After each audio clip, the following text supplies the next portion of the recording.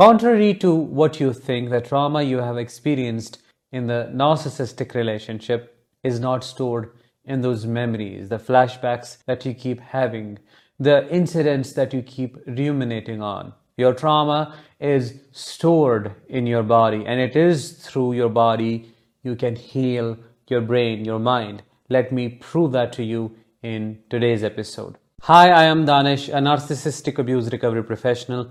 In today's episode, we'll understand how your body stores trauma as tension and what you can do about it. If that sounds interesting enough and you're eager to learn how to heal after narcissistic abuse, please make sure to subscribe because your subscription helps spread awareness about narcissistic abuse.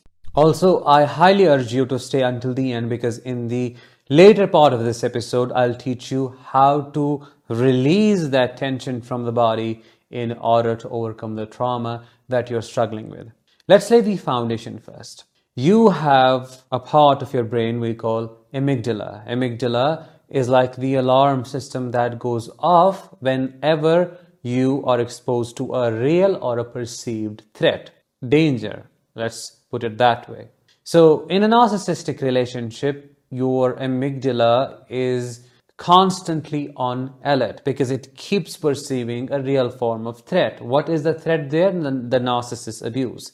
And when it does so, your hippocampus activates, which then activates your adrenal glands located on the top of our kidneys, and they release a lot of stress hormones. With the activation of your adrenal glands, a lot of hormones are released in our blood. Adrenaline, noradrenaline, cortisol, endorphins, many things in combination just to enable and support the survival state we step into unconsciously, rather non-consciously. What is the survival state that I'm talking about?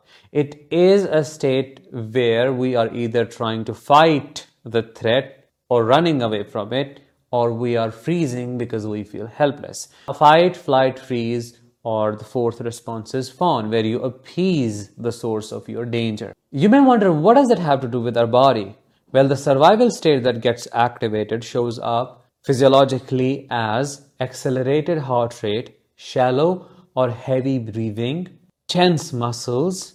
Your eyes are wide open because you want to know what's going on in your environment. Your shoulders are up and tight. Your jaw is clenched. Your stomach is tucked in. You're slightly hunched in, ready to run. More blood is supplied to your extremities because you need that.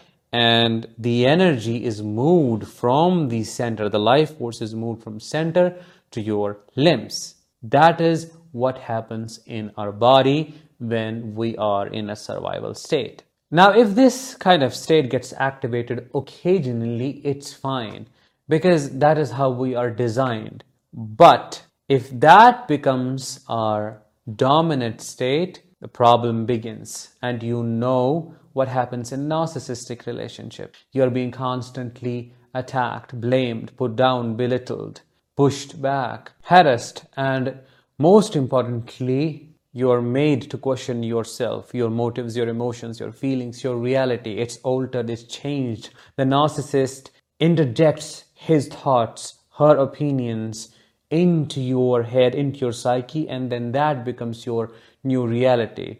You are made to self-gaslight, and this kind of trauma is subtle, worse than the physical trauma that you might endure, because this kind of abuse, it's this odorless, poisonous gas in the room. You're inhaling it, you're breathing it, you feel the impact, yet you do not know what's killing you.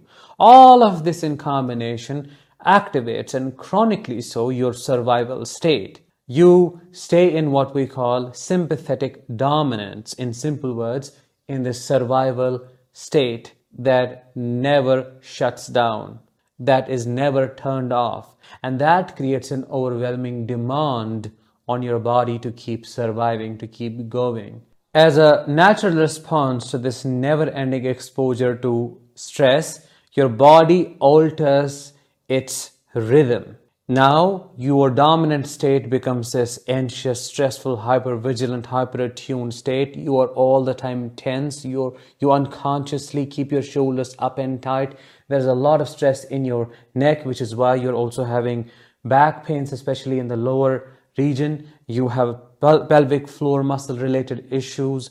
You have digestive issues because your stomach is always tucked in, prepared, and you are never able to rest.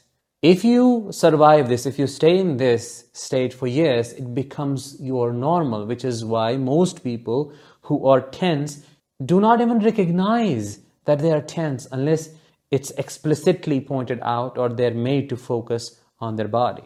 Which is what I would like you to do right now. I would like you to check in with your shoulders. Are they up and tense? How is your jaw doing? Where is your tongue? Is your jaw clenched? Are your shoulders up and tight? How is your chest? Do you feel heavy in there? What's going on in your belly? Are your feet even resting on the floor? Where are your hands? Are you fidgeting? How is your breathing? Just take a notice. Take 5 seconds or so and scan your body and notice what's going on in there. If you find yourself tense and rigid and all activated, in other words, hyper aroused, that is a sign you're holding a lot of trauma in your body. That is the manifestation of the score your body keeps. For all these reasons, it's more important than ever to see self-regulation as a somatic process than a cognitive process. What does that mean? It simply means you cannot relax yourself by just thinking that you need to relax. Your subcortex, your primitive part of the brain also keeps taking feedback from your body. If you're physiologically distressed, if your body is in a survival state, your mind, your brain will not let go no matter what you think and no matter what you visualize. So the approach that can be really helpful in this context is bottom-up approach, not top-down, meaning you have to approach this through your body. It is through your body you can calm down your brain. It is through your deliberate focus on your body and its muscles you can relax it. And that is what your goal should be, especially in the initial stages of healing after surviving narcissistic abuse. You need to understand that your brain always keeps noticing your body. There's a feedback loop going on, and that in itself is a perception of threat. In order to break it, you have to intentionally and mindfully so check in with your body, like right now. Count from 1 to 5, scan your body from head to toes or toes to your head, whatever your rhythm is. Notice which muscles are you holding tense. I'll count those seconds for you in a moment. And on the count of 5, just drop them down. Imagine you're turning into a wet noodle and then notice the change in your breathing and your heart rate and so on. So let's do 5-second exercise. 1, 2, keep noticing your body. Notice your jaw, your shoulders, your chest, your stomach, your legs, your hands. 3, 4, and 5. Just drop those muscles. Release those muscles. Let go of your stomach. Let it expand a little bit. Drop your shoulders, drop your jaw. Breathe in and out intentionally.